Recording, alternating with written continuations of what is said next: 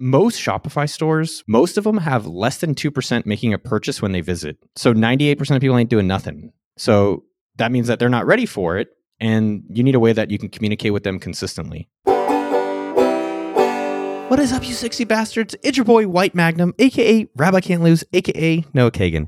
Today's show is another Noah's Ark episode where we chat with people just like you, the audience, about your businesses, and in real time, give things for them to go do, and we find out the results together. In today's episode, I talked to Matt of Roz Kitchen. It is a Rastafarian cooking YouTube channel, and creatively is doing everything right.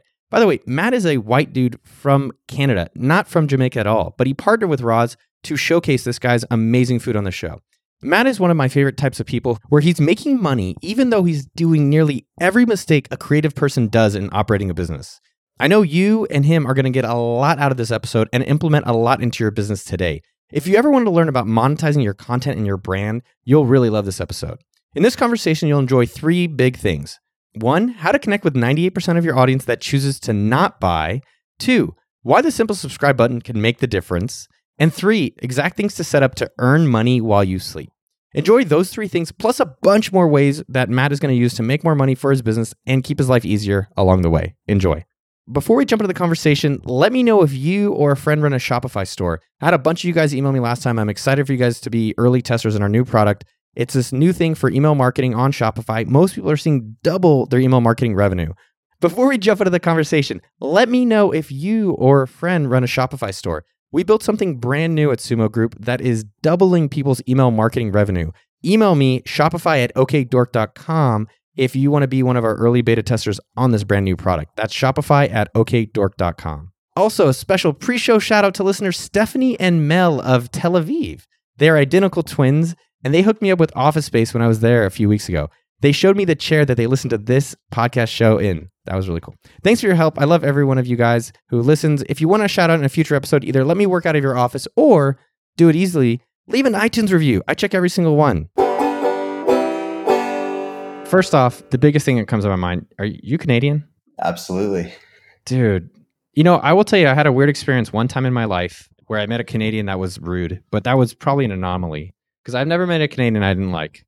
Oh, that's cool. Dude, we were at an all-inclusive resort in Mexico, and there's this group of rude Canadians. I was like, you guys must have originally been Americans. It does happen. There's definitely rude ones here, but it's a good reputation to have, I guess. See, you can't even say anything rude about the rude people because you're so damn nice. That's true. You're like, oh, they must have been having an off day, No, I guess that's Irish. So, dude, thank you for coming on the show. Thank you for doing Roz Kitchen. Maybe for the people who don't know, do you want to give a quick background about what Roz Kitchen is? And am I saying it correctly? I guess in Jamaica, they call it Ras Kitchen. I say it wrong, too. I always say it Ras Kitchen. Ras, I don't know. However you say it, it's fine. I'll give you the background of the show. Basically, we are the world's first and best, I usually put in brackets, roots Rasta cooking show. So it's my friend Moko, who's a Rastafari guy from St. Thomas, Jamaica, the southeast side of the island. And we cook, Caribbean dishes, Jamaican classic stuff, and Ital, which is the sort of Rasta style way of cooking. Dude, that is so cool. How long have you been working on it? Well, I think I originally had the idea in 2010 because originally I wanted it to be a TV show. So I thought, I'll just go down and shoot something. And then I guess it's been about 9 years. Now, the first 7 years, we're probably just working on it here and there. It's really been more full on the last 2. But anyway. Let's take a step back. What is a Rastafarian? Rastas are, I guess, some famous ones that people would know would be like Bob Marley. So it's not really like a religion. It's very difficult to explain. It's sort of more of a lifestyle thing. And it really varies a lot depending on who you are. But typically, like if you meet a Rastafarian in Jamaica, they don't cut their hair or beard. They've got the big dreadlocks. They generally smoke a lot of herb. A lot of them are going to be vegetarian or sometimes vegan. Yeah, you know what? I'm not the right one to explain exactly what it is because it's so complicated. But yeah, just picture Bob Marley. You got it right there. This is so wild. So you're just a white dude from Canada. Which province? I'm from Ontario. Are you a Rasta guy? No, not at all. Did you taste like a Jamaican dish or something and that's what sparked it? Or like what ended up kind of getting going and creating a food show around this? I'd say it was more the music because growing up, I really liked dub and reggae and hip hop. And, you'd hear all these little sprinkles of Jamaican patois and Rasta culture in the sort of background of these songs. I forget how the idea came up. You know what it was? It was that I grew up Jewish, and there's a lot of similarities between Rastafari and Judaism, surprisingly. And ITAL is almost exactly like kosher. So they eat in that same kind of way. And that's sort of where the idea for the cooking show came from. How were you making money at the time before this started? I work as a freelancer in video, and I've been a door-to-door salesman basically on and off for the last 14 years. What are you selling? I do energy contracts. So if I'm trying to impress someone, I'll say I'm an energy consultant, but the reality is I'm a straight up door-to-door salesman. Now, luckily, I haven't done that for the last, since October, I guess. That's like the longest gap I've had in a long, long, long time. And I'm definitely trying to get away from that. How much do you need to survive per month? I think one thing that I've done, or I found helpful for myself, is like, all right, well, what's my target? It used to be like around $3,500 a month so that I didn't have to have a job. What was it for yourself? I think living in Toronto, you'd want to be, or I'd say around that same amount, maybe like 4,000 would probably be good. Like I do some other things to extend that. Like I'll live in Indonesia the last 3-4 years during the wintertime, like at least usually 3 months, work from there, work on all the other stuff from there when you're not necessarily getting paid a lot. And I really don't want to be doing door-to-door sales in the winter here. So it's like, I'm gone. And there I can live on like $1,000 a month, and it's awesome, and I can surf every day, and it's amazing. So I want to highlight that because I think that's one thing that, I'm reading Warren Buffett's book, The Snowball. I don't know if you've read this, but I've been reading it recently. And it reminded me that it's such a valuable thing to keep your cost of living low so that your obligations don't have to be high. And then that really gives you, like what you're doing in Indonesia, I think that's really smart that you have the freedom to be like, I can live here and it's really cheap and I don't have to worry about making as much money. I think that's an interesting way of approaching it. It really helped. I mean, it's been straight up part of the financial plan. Even now in the last 2 years when things actually started working, even with YouTube, I don't know how much you're spending on your channel now. Like I know you have your channel with a decent sized following too, but typically January, February, March, those months after the Christmas season, if you have any type of income from YouTube, that tends to drop huge. Like it can go to, 30% what you might be making in November, December. So even this year, although things were going all right, it was still part of the plan to, like I went for 2 months this year and it just fit into that thing really well. Like you're not worried. I can rent out my place and then I'm living and I can really work on everything and not have any of the financial stress. So can you break down your finances where it comes in from? Like how much does a show make and where else are you making money during the month, if you don't mind sharing? Yeah, the show I won't share exactly, but like it's so different every month, it's hard to even say. And we've only been making it the last couple of years, but I'd say previously about 30 to 50 would be coming from door-to-door sales. About 30 would be from freelance gigs. Like I still take gigs, whether it's shooting or sometimes I'll work on a show, doing camera or that kind of thing. And then I do some rental properties as well. So I live in Toronto. I have a place here. I live upstairs and I rent out the main and the basement. And then the YouTube income. Yeah, depending on the year, those things can swing around. And luckily, the door-to-door part's been shrinking and shrinking. Like I think last week, I only did that for 6 weeks of the year. This year, I haven't done any, and I'm trying to not do that and focus on the business side here, which is why I'm really stoked to talk to you today. Let's jump right into that. What's the business goal and what can we work on solving today? I spend so much time on the creative that I feel like I'm really neglecting the business side. So I don't have sponsors and, you hear of these, YouTube influencers or whatever with 20,000 followers making all kinds of cash. And I'm like, what? I'm not making any of that. Like I basically just have the Google ad money, which can be good some months, but generally you have no idea what you're doing. So I guess my goal is to really beef up our online store.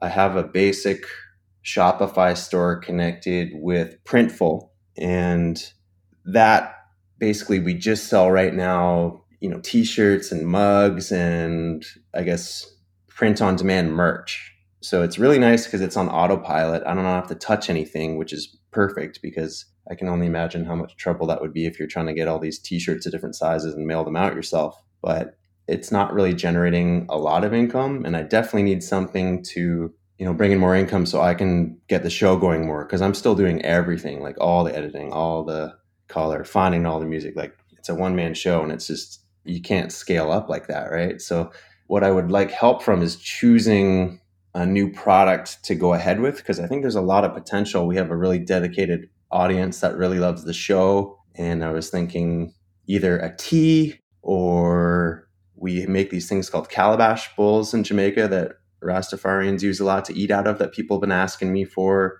There's natural products like a sea moss. I don't know if you've ever seen that. They make drinks out of it. They sort of melt down this seaweed and it turns into a kind of a gelatinous thing, and it's supposed to be really healthy. Cannabis business, I mean, obviously it's legal over here now, but there's just too many options. I don't know which one to choose or which road to go down, or if I should do private label, or if I should call another company that's already got products and say, hey, would you do like a, Ross Kitchen hot sauce with us or something?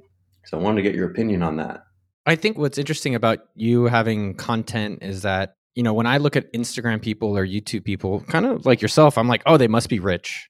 I think we have that assumption, like, oh, they put out content and it's not that hard and everyone watches it and then they just get rich off ads. And I think the two things that I want to work with you on, and I do think we can solve in the next 37 minutes, is a goal, right? So what's the actual amount of money you want to be making? And then I think the big thing that you're struggling with is consistency, right? Where one of the things you said is, hey, we have this Google money, which every month is kind of all over the place. And how do I have more control in the business? I'd say there's like a 2A, which is how do you then ultimately also spend your time doing the thing that you really want to do with the business, right? Like, what do you want to spend your time doing? And then everything else, how do you either hire or stop doing? Does that sound about right? Yeah, exactly. It's really been the one-man show, and I've done some moves to get some help. Like I used to translate all the patois because most people have a hard time understanding it.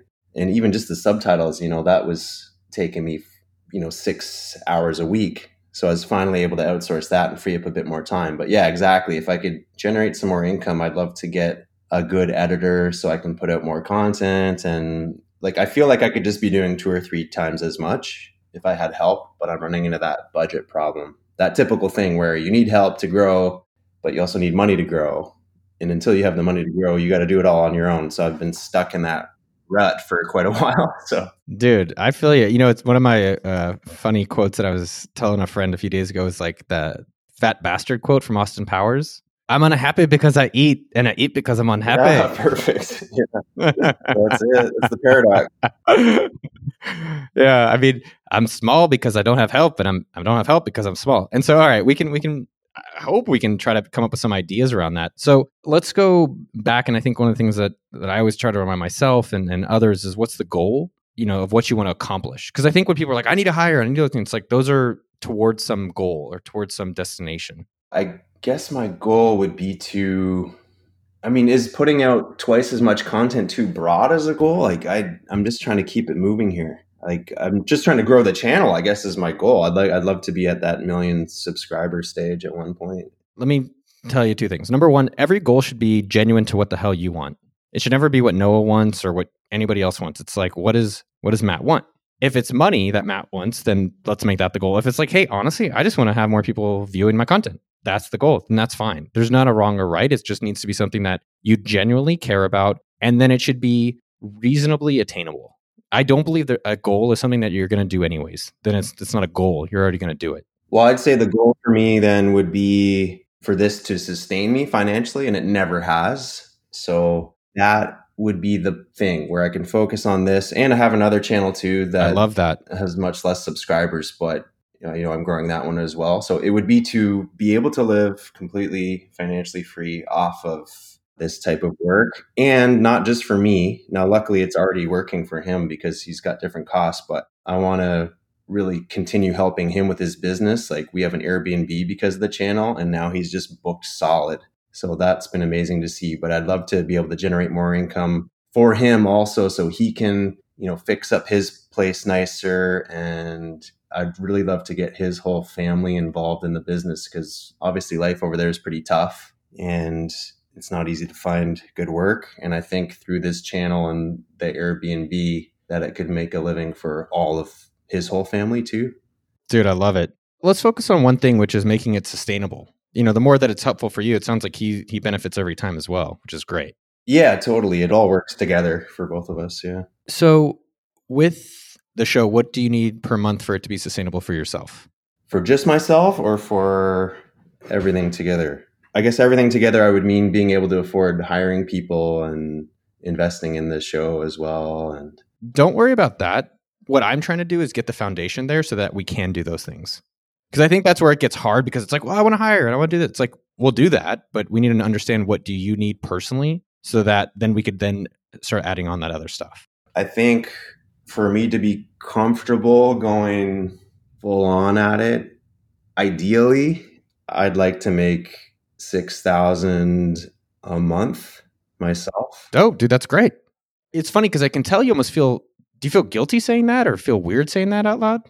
I guess in a sense, it's kind of strange to publicize. Well, not strange per se, but putting your financial goals out there, or what you need to live on. Because there's some people that are going to go, oh, that guy's Pavo. I can't believe he's such a broke ass. Or there's other people that are going to go, what an asshole. I can't believe he needs $6,000 to live. Blah, blah, blah, blah, blah. But no, you're right. At the end of the day, it doesn't matter. That's just something a number that I would like to have to begin with.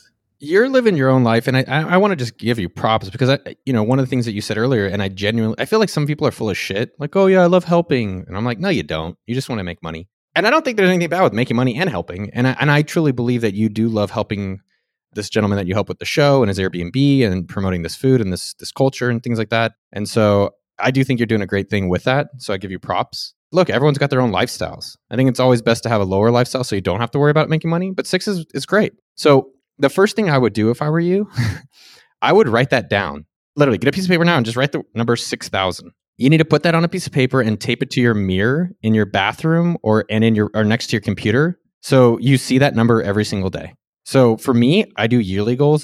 That's how it's been easier for me. I make it on my to-dos to see them every single morning. So I remind myself over and over and over what I'm trying to accomplish. And it has to be something I really want, not what anyone else does. So I think that's a great goal for yourself. If you're at 6,000, and obviously if that's the goal, we need to understand where we're at now and then kind of plot some type of plan to get there. So what are you at currently, or ballpark range for what you get to do? And I know you don't want to share all the financials, but like, you need to know what we're working with.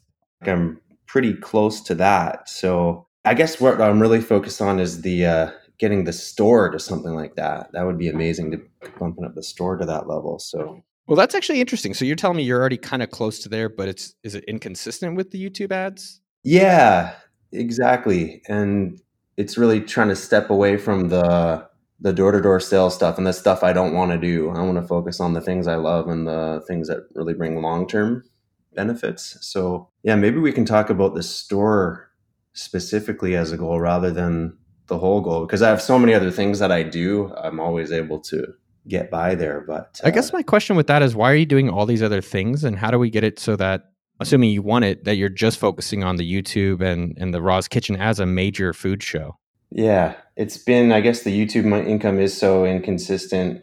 So that's why I've had to do the other things to keep myself going. So, but the store itself, I think I sent you the financials on that one. That one, I guess it made about 30,000 gross. And because it's print on demand, it's only about 30% of that is profit. So you made about $1,000 a month from that. Yeah. So I guess that part would be the one I really want to focus on with you. You're asking what you want. I might just give you what you need. And I don't mean that in a mean way. So you're like, let's do the store. But I maybe don't care about the store. It's not to say that we can't work on the store. But I think the thing I'm trying to understand is, how do we put more just consistency into the overall business, so that literally 100% of your time is on Roz's Kitchen, and then you can really focus on growing that. Just to break it down, is that you want to be at 6K, you have about $1,000 a month from the store, and then the YouTube channel, it sounds like there's a lot of variability in it. So can you give me some range? I know you don't want to share exact numbers, but what's the range? Yeah, totally. Like 1 month in the winter, you might make $1,500, like in those really lean months. And then I think our best month ever was about 6. So if we had to average it, what would you say? Just on a low end, I'd rather be conservative. So like 2,500 a month, 3,000. Yeah, maybe 3 would be around what it works out to. All right. So it looks like we're doing about $4,000 a month. So we need to get you at least $2,000, if not $3,000 of consistent revenue. So no matter what month it is, you're not thinking about it. Does that sound about right? That sounds good. One question I have on your YouTube channel is how come you don't have the branded subscribe thing on your show? Just on the bottom right, you can have a branded subscribe thing. And most of the biggest shows have it. Oh, yeah? I'm kind of surprised you don't have it. Anyways, you need to add that. I think you could do it in branded content within your YouTube settings. But number one, do that so you can increase your subscribers. With the ads, you don't really have as much control besides just putting out more content. And even with that, it's still unpredictable. So I guess there's a few different options. So with 1,000 a month from store, are you emailing out or is that just people clicking through from the videos? Honestly, I've been so lazy at promoting and stuff. It's straight up people just clicking and buying stuff. I love it, dude. That's great. Because we got Instagram too. I do have an email list that I built after you guys recommended that. It's only about 2,000 people, but I do have an email list. Yeah, dude, everything starts somewhere. Don't sweat it. What you're facing is what everyone else is facing is we have so much time available and how the fuck do we prioritize what we do? True. And so you have to figure out how do I do as little work as possible to the biggest results? I think there's a few things that I want to set up on a game plan for you to try to increase the current system and then add some new things to increase consistency in the system. Number one, I don't really see any pop-ups on your Shopify store or on your main store to collect emails. No, I guess not. Okay, so it's free. Sumo.com is free. I know that's a plug of my product, but I know it's free and I like it and I built it for myself, so I can recommend it to you and others. So if you have a Shopify store or any online site, I would recommend collecting emails number one. So in Sumo, you're going to go to forms and create a form and then basically just publish it. Like, how have you collected the 2,000 emails? I guess I had through Shopify, there was one that collected customers and then I put a link on, oh, don't even look at this. No, it's terrible. I built this like horrible website on my own probably 8-9 years ago. The rosskitchen.com? Yeah. Dude, I don't care about ugly, man. I care about effectiveness. Well, it does collect emails, that one though. I got some on there for sure. And I have one on the Facebook page too. So I guess I've linked up some. That's where they're coming from, yeah. All right. So one of the action items is add that YouTube subscribe in the bottom right of your videos. I'll send you, here's a screenshot of that. Number two, on the Shopify, on your blog, so on rosskitchen.com and on your Shopify store, I want you to turn on the form, the pop-up to collect emails. Pop-up form. Okay, I have it on a page, but it's not, it's like you have to click on that specific page before it'll come on. So pop-up. Nah, it should just be on all the time. Exactly. So most Shopify stores, we have like 5,000 plus. Most of them have less than 2% making a purchase when they visit. Yeah. So 98% of people ain't doing nothing. So that means that they're not ready for it. And you need a way that you can communicate with them consistently. So that's number one. Number two, this is something that most businesses don't do, is setting up your autoresponder to just email the people, hey, here's like my favorite products. And you only have to really set up 1 or 2 emails. Who are you using? Do you have like MailChimp? I have MailChimp right now, yeah. Okay. So in MailChimp, set up 2 emails. Like, what's your most popular product? It would be one t-shirt called the Simple t-shirt. And then our logo. The Simple, and then the which one? It's our Ross Kitchen logo. Most e-commerce stores, what they do is they say, the first thing they email is a discount. So they give like 10% off. They say, hey, if you make a purchase today, here's 10% off to make your first purchase. So I would recommend that. Is that an auto pop-up thing too? You can do it on the Sumo Auto Pop-Up. It's free. So yeah, on Sumo, you could do a coupon and just give away 20% for your first purchase. And then you can have a welcome email that's like, here's 20% off. The second email that you're going to send, and generally what I've noticed is I don't know what they call it. Some mathematician can leave a comment, but basically your curve is going to decrease where every time like the open rates are going to go down, the more emails you send to these people. So they're most engaged right in the beginning. So the idea is you want to email them welcome right away. And then within a day or two, all you have to do is have a second email that says the most popular products are the best seller or the most popular item. And you send the Ross Kitchen t-shirt, the one that you said is the most popular.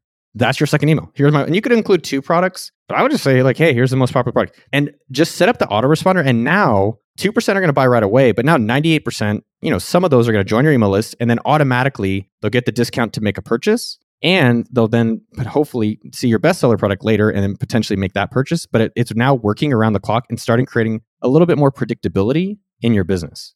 I'm sorry, I'm kind of ignorant on this stuff. The autoresponder, that is within MailChimp or whatever email service you have. So when anyone first signs up for your email list, they just get one the next day. That's how that one works. Yeah. So you could actually do it within Sumo or within any different provider. So within Sumo, you can do a thing on the success tab of your form. You could say add an email. So I'll send you a screenshot of it. So on the success form, you just say send a welcome email that includes a coupon. Gotcha. So my point of doing this is that what I'm trying to do is that you're going to have so many views per week so far, and have so many people clicking on these links. And if you can have more people join your newsletter, and then the revenue comes through that consistently, then that's this is working, and this is going to add more consistency towards your goal. The thing I try to do a lot of times in these businesses is like what's already happening that we don't have to do a lot more work that's already working versus like brand new stuff that we don't know. True. Yeah. I feel like I got a lot of people come to the store. I've just been totally neglecting it because I'm busy editing. So that these automated things are exactly what I need to add on there. And even like the missed carts and stuff, I haven't really messed with that either. And I know there's a lot of missed cart or abandoned carts. What's been interesting with abandoned carts that I've observed is that it makes about less than 10% of the overall email marketing revenue.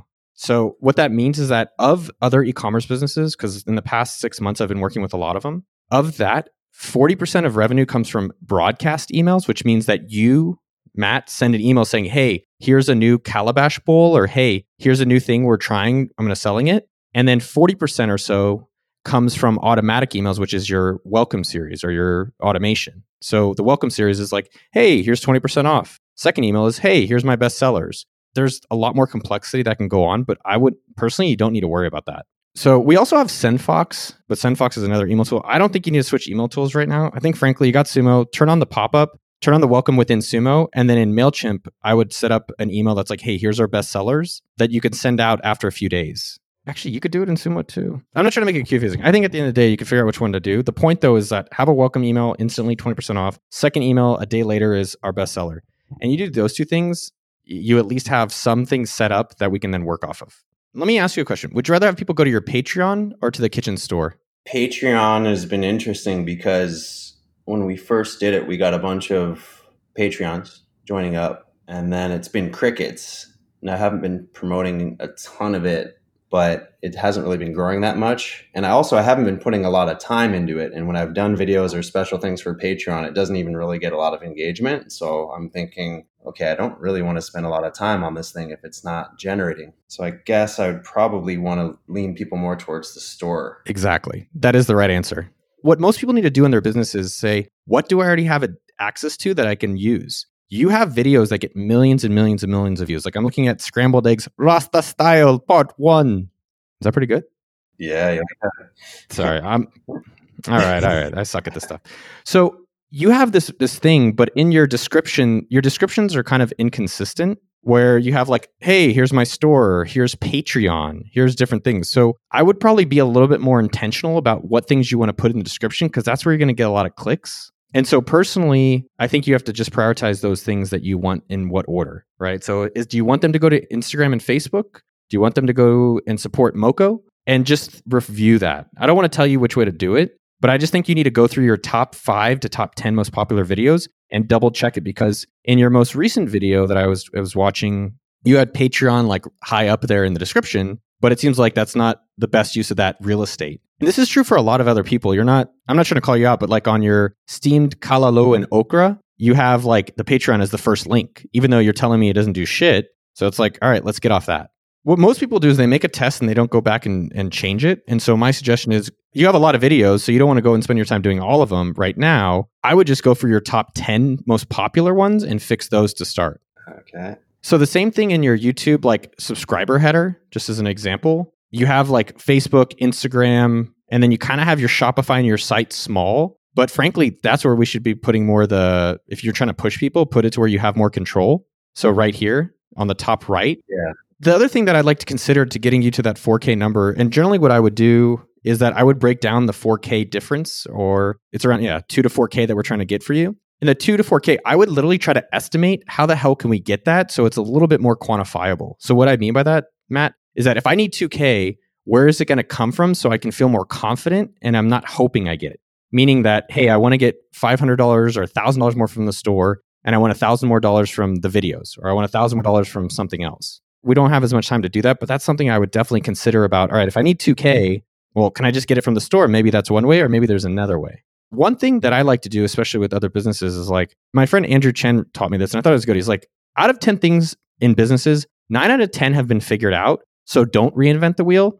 And 1 out of 10 have not been figured out, so that's where your advantage is, right? And so for you figured out a cooking angle that is very unique, and there's almost no one else out there similar to you or doing it, right? Right. We own this one for sure. But who else is like a big cooking show that we can copy how they're monetizing their business and at least do those and as first experiments versus trying to, try new things that we're uncertain of? Yeah, great idea. I'm really bad at watching other stuff. Like I barely watch TV, movies. I guess I'll watch skateboarding and surf videos. That's probably the main thing I watch. But yeah, I need to watch sort of my peers. Well, here, let's just do it now, man. I'm trying to find a popular cooking show and like some of the ways that they monetize. There's one I like. I guess I don't watch it a ton, but it's pretty crazy because he carves up a huge crocodile. It's called Deer Meat for Dinner. Very, very bad name. Horrible name. It's like a couple from Florida, and the guys, they do a lot of sort of, I guess they call it catch and cook things, but he's got some pretty crazy videos. And I think he's grown a lot. Like, what's it called?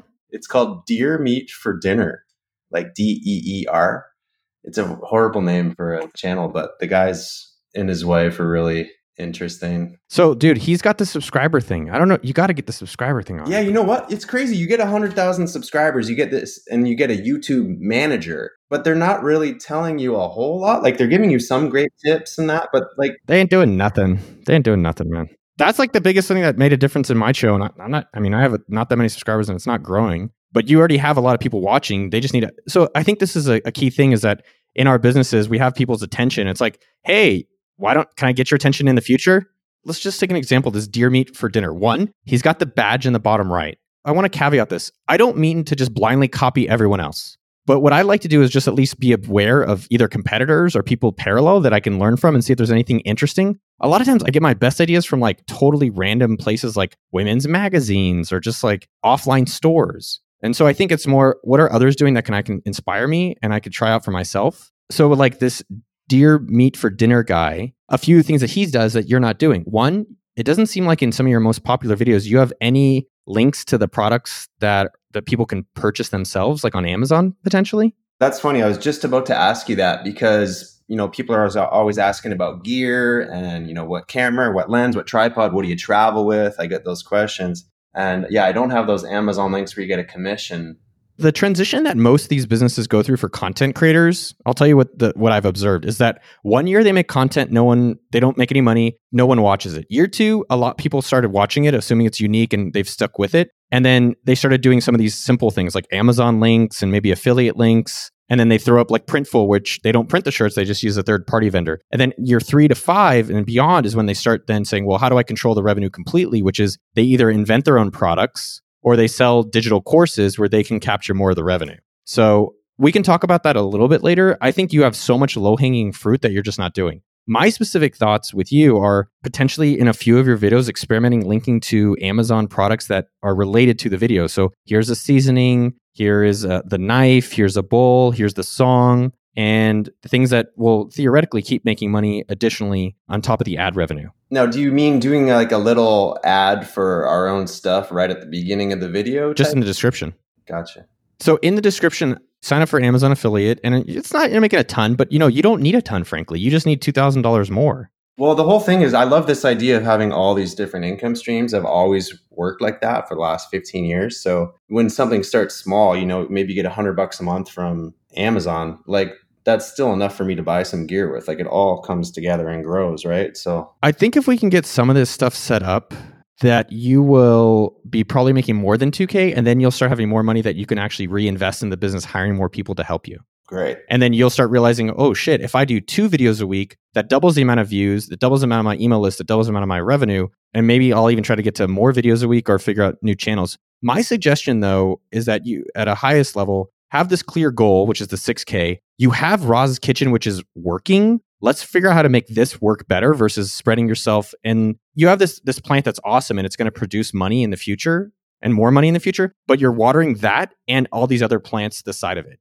The main plant that potentially has it seems like it can make a lot more money, is not getting enough water that it needs. And if we just put a little bit more water into that, it has a chance to make a lot more for you. And then you don't have to work on these other stuff. Coming back to it, it sounds like we have a few different things. 1, add your subscribe button. 2, collect emails. 3, add autoresponder. 4, prioritize your description better. So cut out things, at least in your top videos. Okay. 5, was that 5? 6, Amazon affiliate for some of these products. We haven't even gotten to, I know what you originally talked to me about, but that was kind of my point, is that you have all this low-hanging fruit of stuff that you could be doing before. It's like, how do I make my own product so I can sell stuff in my store? It's like, I think you can, and I think we will, but I think you have a lot of stuff that will work literally today. And by the time we talk in 4 weeks, you're gonna be like, yo, this shit already is making us an extra 500 more bucks a month. Perfect. No, it's a great place to start. Absolutely. Okay, so you're doing all this different stuff. I think you probably could make more videos, but I think we need to get your revenue up so that you can then have time to make more videos so you're not worried about making money. Yeah, true. 2 other things before we get going. Number 1, how do you actually spend your week today? If you had to break out a pie chart of your time this week, what does it look like? A lot of my week is going to be spent on the editing part, probably the majority of it. So I'm trying to do 2, sometimes 3 videos a week. So that's going through the raw footage, mapping out the content, doing the edits, finding the music, doing the color corrections, fixing the audio, putting it, uploading it, doing the thumbnails, all that stuff. That's the main part. There's a smaller portion. Maybe it only averages out to a couple hours a week these days where I'm doing the engagement thing. So responding to comments and emails and Instagram. Hold on, let's do it at a high level. So of the things you're doing this week, what do you think are the most valuable? And of the things you're doing this week, what are the least valuable in terms of your goal? So let's think about it in terms of that. In terms of goal, well, the most valuable is actually me getting off the editing content stuff and focusing on this store stuff. And I got to kick myself in the ass a bit to like, why haven't I done it yet? Like putting in these Amazon things, putting in a button, like I can probably do all this stuff today, right? So it's going to be really carving out some time to just focus on this business aspect of the show. Let's dive on that just for a moment, because I think this is something that for myself and others were wondering, why haven't you done it? I think there's probably some things you didn't know and some things you kind of knew, but you weren't aware. Some of this you did know, but you just haven't prioritized it. Why not? Yeah, I guess even with the Amazon affiliate, like I saw people doing that and I really wondered, how much were they actually getting from that and why bother? That's one of the reasons for that, just as an example. And the email thing too, I know you guys say it's valuable, but I just haven't really used it as a tool. And the couple times that I have used it as a sales tool, it didn't really work. I didn't really see much benefit from it. So that's why I haven't really been focusing on those couple things. The autoresponder and those things I don't really know too much about. So I'll have to plead ignorance on that one. But I guess I just get caught in that loop of rather than working on my business, I've been working in it. And I've just been putting my head down and doing the creative part instead of the other side. I'm doing what's easy, I guess, instead of what needs to be done. One of my favorite lines is around there's a difference between effectiveness and efficiency. And it's more about you're doing a lot of efficient things that are helping keep the business where it's at, but maybe there's things that are more effective to get you to where you want to go. And that's why for myself and our companies and for you, I really try to stay focused on what's the goal and then what things could we really do that are the biggest wins that we can easily do to get to that goal so that then you could do the other stuff that you enjoy. Because for me, once you get to 6 or 7K, now you can be like, well, I hate doing this part of the work and it's not that valuable. Let me hire someone else to do it or find some software I can pay for. I'm a pretty good editor and I like it okay, but I definitely don't want to be doing all of it. And you need to pay someone a good amount of money to be good at it. I get hit up by people all the time like, oh, I can edit. I'll do it for this. I'll do it for that. And even the ones that you pay decently are still, in my opinion, doing really bad. So to keep the quality up, I need to get someone good. So if I can free my time up like that, I would love to dedicate more time on this business side because I'm very interested in it. I just haven't had the time of day to dive into it. What would you tell someone else who's probably listening to this that's been like you? Like, hey, get on the show with Noah and that'll make the difference? Yeah. You really need to go all in on these types of endeavors. So if you're going to be on YouTube, you can't put up a video once a week for a month and then do the next one 3 weeks later. And then, you got to be consistent with this thing. And the payoff comes so late in the game, or at least it does for me anyway. Like you have to just go all in on it and dedicate and do a video a week, no matter what, even if you've only got 10 people watching, like that's the only way that you're going to get ahead. Consistency, I guess, would be the number one thing. Even when no one's watching, you're getting better at what you're doing. You spend a year doing that. You just made 50 or 100 videos. I guarantee you're going to be a hell of a lot better than you were in your first year. So, well, I think that's a key thing I want to highlight is that you're already ahead of most other people because they do it for a month or 3 months. They don't get results and then they give up. And you're already past that. I think now it's like, all right, you've been gardening and gardening. Let's eat a little bit of your vegetables and then keep planting and, expanding your garden to keep producing more vegetables and better things. Vegetables. Yeah. Vegetarian. So we've gone over a lot of different things. The only thing that I would say that you brought up that we can experiment with is you said, hey, there's these products that I think people might be interested in that I could either partner with or white label or so forth. My thought would be, how can you test that to see if your audience actually is interested in it or not, or what they would actually be really excited to buy from you guys? I have a suggestion, but I'm hoping that you can think of a suggestion for yourself. Well, I've done a little bit of experimenting with that we put out these episodes like the Irish moss, sea moss episode. I'll get a whole bunch of emails or messages being like, yo, where do I buy the sea moss in the store? So it's already, there's already people looking, which is an awesome sign. Like I've definitely followed your advice in that sense, which is wait till people or not wait, but you want something to be proven before you put in all the work to get it. In the video that I put up the other day, what was it? The callaloo and okra one. Moko's funny. He's always uses this kind of Maggi brand seasoning on a lot of dishes. And in the show, I mentioned, oh man, just talking with him, we need to put some like Ross Kitchen brand seasoning in the store. That'd be wicked. And then I think the number one comment on that video, which got a couple hundred likes on it, was, I would totally buy that seasoning, So to me, that's a great sign of, okay, well, maybe the seasoning one, that's the good one to go for. There's two things.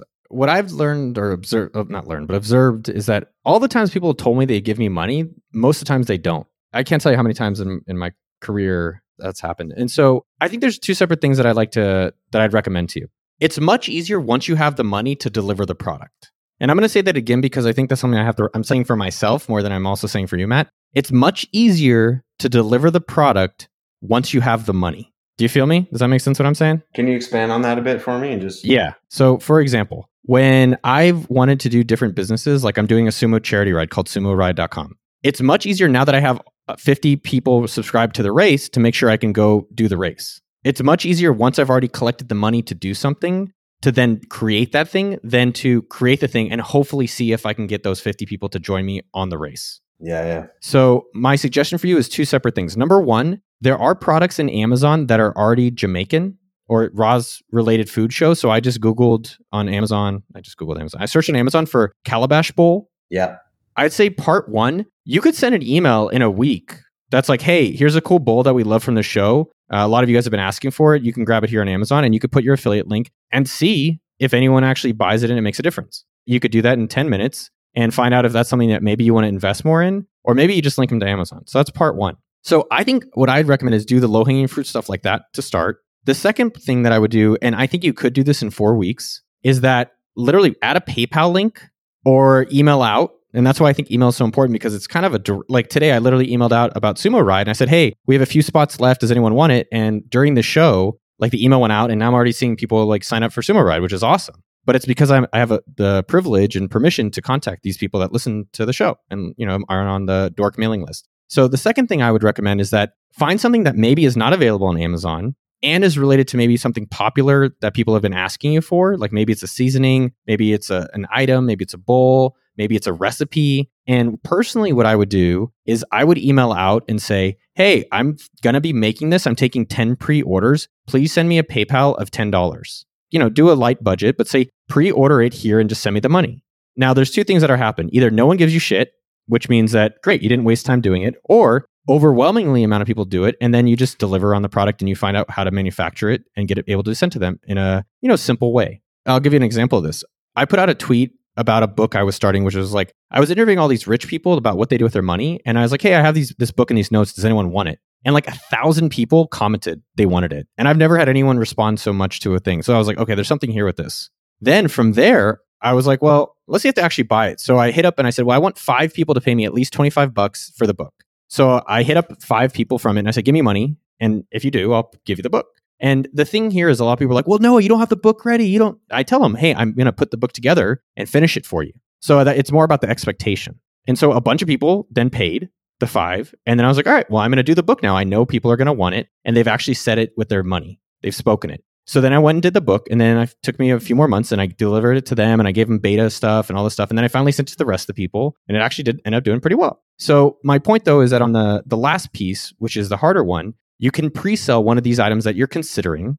And from there, if it actually is desired, make it. If it's not desired, then you can try something else. But ultimately, where a lot of these content creators go is, how do I go to businesses where I have higher margin and total control? And the content is a way of collecting customers, frankly, or followers, fans, whatever you want to call them, and being able to collect them in an affordable way and direct them to these types of products. The ad model, as I think as you've observed, is very inconsistent and there's no controllable. Yeah, there's no control. You can't even see. You can't even tell if YouTube's screen you're not. You have no way of knowing, right? It's crazy. That's why you look at patterns. And the pattern that I've observed is that most people like yourself that are content creators do this pretty standard. 1 year, don't make money. Year 2, affiliate links in Amazon. Year 3, they kind of have some more products. And year 4 or 5 is more, they're starting to have more exclusive things that are either digital courses that they have that are just theirs, communities, and or physical products that they have total controlship, and that YouTube and Instagram is a way of directing people to go buy it from the organic traffic that you're getting for free. And I love that idea of collecting first, because that also puts pressure on you to complete the thing that you promised and sort of gives you a time limit on, oh, I've already taken the money, I better get this thing done, rather than this, hell yeah, oh, maybe someday I'll do this and I'll get money from it, blah, blah, blah. Dude, it puts a lot of pressure on you. But I think the key thing is being straightforward with it, not being like, give me your money and hopefully some shit will come like Kickstarter. I think it's like, hey, I'm working on it. If they give you the money, be like, hey, just tell those people, because there's probably not many of them, here's where I'm at with it. When I first started the show, I started a caffeine gum because I was like, I want to make a product. Nice. And I actually hired someone, I made it, and then and it sold it. And then after that, I was like, I don't really want to work on gum for the next like 6 months. It's, I don't know, however long. But the point was, it was like, sell this stuff. Then I found a chef who made it. And then you can decide if that's something you want to continue or not. Wow, what a career. Gum chef? No, it was a chef who I hired to help make the gum. I thought he was like a specific gum guy. Like, wow. Dude, I wouldn't be surprised if there's a lab that does it. Let's come back and summarize. So I think some of the key things, Matt, it's been awesome talking with you. I love that you're supporting Moco and Rod's Kitchen on YouTube and what you're about. And I want you to get out of being an energy consultant. Me too. So let's summarize some of the key things that you're going to be doing from now in the next 4 weeks. Why don't you summarize for the audience so that they can be reminded, oh shit, okay, cool. If I want to be a content creator, here's some things I want to be thinking about. Okay, next step. So I want to figure out this magic button that I didn't know about, that no one told me about. So far, the subscribe button. I want to look at some popular, maybe food related YouTubers and see how they're setting up their info and links below to see how I can change mine up. I got to change up my top viewing videos and prioritize what links I'm going to put there, probably with the store. I want to get the Shopify store with a pop-up form so I can collect more emails on that. I got to sign up the Amazon affiliates and get those links for the products that I'm using. Autoresponders, I got to learn that because that's something completely new for me. And one that I really do want to test right away is that PayPal link pre-order thing, because I have a friend of mine who's in the cacao chocolate business, and she's from Mexico, and she has these amazing bowls. They're actually made of calabash as well, where she gets them hand carved by these amazing artists, and they cost her very little, and she sells them in her store here for like $30. So I was thinking about doing a surf trip to Mexico, picking up some calabash bowls. So that would be a perfect one to do a pre-order on, like, hey, I'm picking up 100. If you want one, PayPal me, blah, blah, blah. It's a good excuse to go on this trip, and I'll get a little vacation and a surf and test a business idea at the same time. I love it, man. I think the last thing that we talked about was your clear goal that you want, just in different places that you want to see. Yes. I think that's number one. Write your 6,000, put it everywhere so that you see it, so that you make sure that you see it all the time. I think in terms of the things, I just want to summarize, I thought those were really good. I think number one, collect emails. We talked about that. Number two, get your subscriber button there on the bottom right of your video. Number three, update your description text. Because basically, I think for other people, it's like you have all this audience somewhere. How do you focus them on, if they're already there, like what things do you want them to do? Because think of it as very valuable real estate. So get rid of Patreon, promote your site higher there, promote potentially Amazon links to products that they can buy. Number four, I think, or 5, 6, I don't know what number on. Send some of the items that we've talked about to your list. And then I think ultimately the last one, which is the harder one, so that's why I'm recommending it last, is do a pre-order of items that you're thinking of private labeling that are not easy for people to find. Sending the items I like, that would be a really interesting test of the Amazon links or products that they would like. Because I've had literally people being like, yo, send me CMOS. Like, hey man, I don't have CMOS.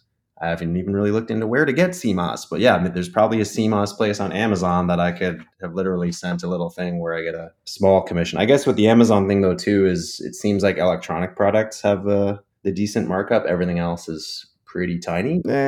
Don't sweat that stuff, man. Just sweat getting this stuff going. I think that's where you're off, which is like just getting the ball rolling and the momentum. And then after the momentum is rolling, you can start doing, start being more creative about like, all right, now I'm going to private label this, or I'm going to try to find it directly, or whatever the hell you're trying to do. Oh, amazing. I got lots to do today. Dude, I'm pumped for you. I love your attitude. I love what you're doing. I look forward to checking back with you in 4 weeks and hearing about the results, man. Awesome. Thanks so much, Noah. I really appreciate it, man.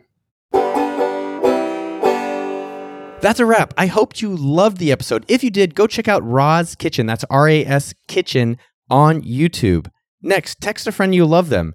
Yo, dog, let's cook some jerk chicken together. And before you go, let me know what you thought of the episode by emailing podcast@okdork.com. I check most of your emails. Also, remember to email me, shopify@okdork.com, if you or a friend have a Shopify store. The new tool is doubling people's email marketing revenue. I want to do that for you guys. Get on as an early beta tester. Holler at me, shopify@okdork.com. And final special thanks, you know who it is, jason@podcasttech.com. As always, thank you for doing everything on these podcasts. And thank you to Sean, David, and Dean of the Dork team. And a special shout out to my boy, Eric Fernandez at Sumo this week. Just wanted to let you know you're the man, and congrats on the new place. What's your favorite country to visit?